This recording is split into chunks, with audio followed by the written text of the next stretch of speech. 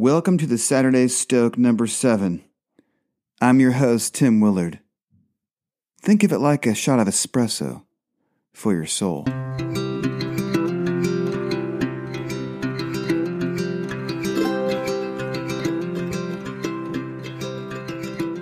How can it be that God never changes? We almost can't fathom it, can we? We live in a transient world. It's marked by change and movement toward change. Technology becomes obsolete after only a few months. We need new television shows or we lose interest, and most people don't stay in their current jobs for more than a few years. Time marches on. Weeks turn into months, and the next thing you know, you haven't seen your loved ones in a few years. Change, movement, change. The world passes away before our eyes. But then you run up against a verse like this. Because of the Lord's great love, we are not consumed, for his compassions never fail.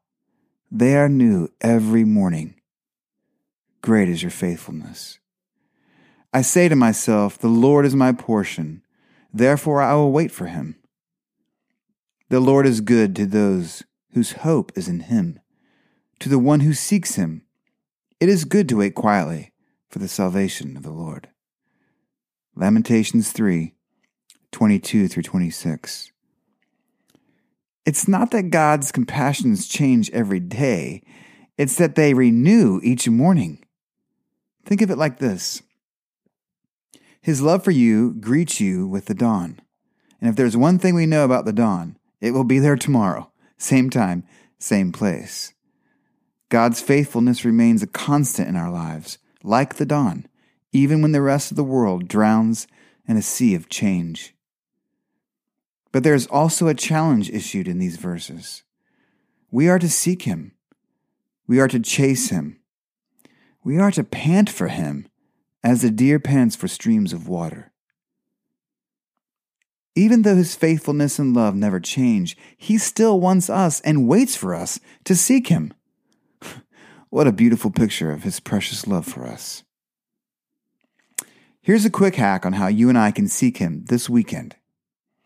We seek him by resting in his guidance for that big decision we need to make next week. Remember, resting requires trust, and when we trust, we can more easily put Paul's words into practice. Be anxious for nothing. I'm reminded here of the words by the French theologian and poet François Fenelon. Let your anxiety flow away like a stream, writes Fenelon. Turn toward devotion and simplicity. Listen to God and be deaf to yourself. When you are in a place of calm and quiet rest, do all that you sense within your spirit. It's a good reminder to make it a practice to routinely step out of the hurry and into the seeking of God.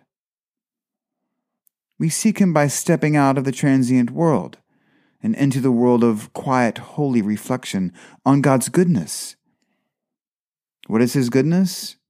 It's his provision for everyday needs, his grace in spiritual failings, and his promise to sustain us during our greatest times of need. And we seek him by slowing down. Do I need to explain this one? By spending that little bit of extra time with your family who've been waiting for the weekend to see you. God loves to see us love one another by spending time with one another. I am waiting in the quiet this morning, friends, and waiting in the hope that he'll carry me through. I'm seeking him in the echoes of eternity, rising before me in the colors of the dawn. Step outside the mad rush, the heaving world of change, and into the unchanging and everlasting morning rise of God's love. Stay stoked, my friends.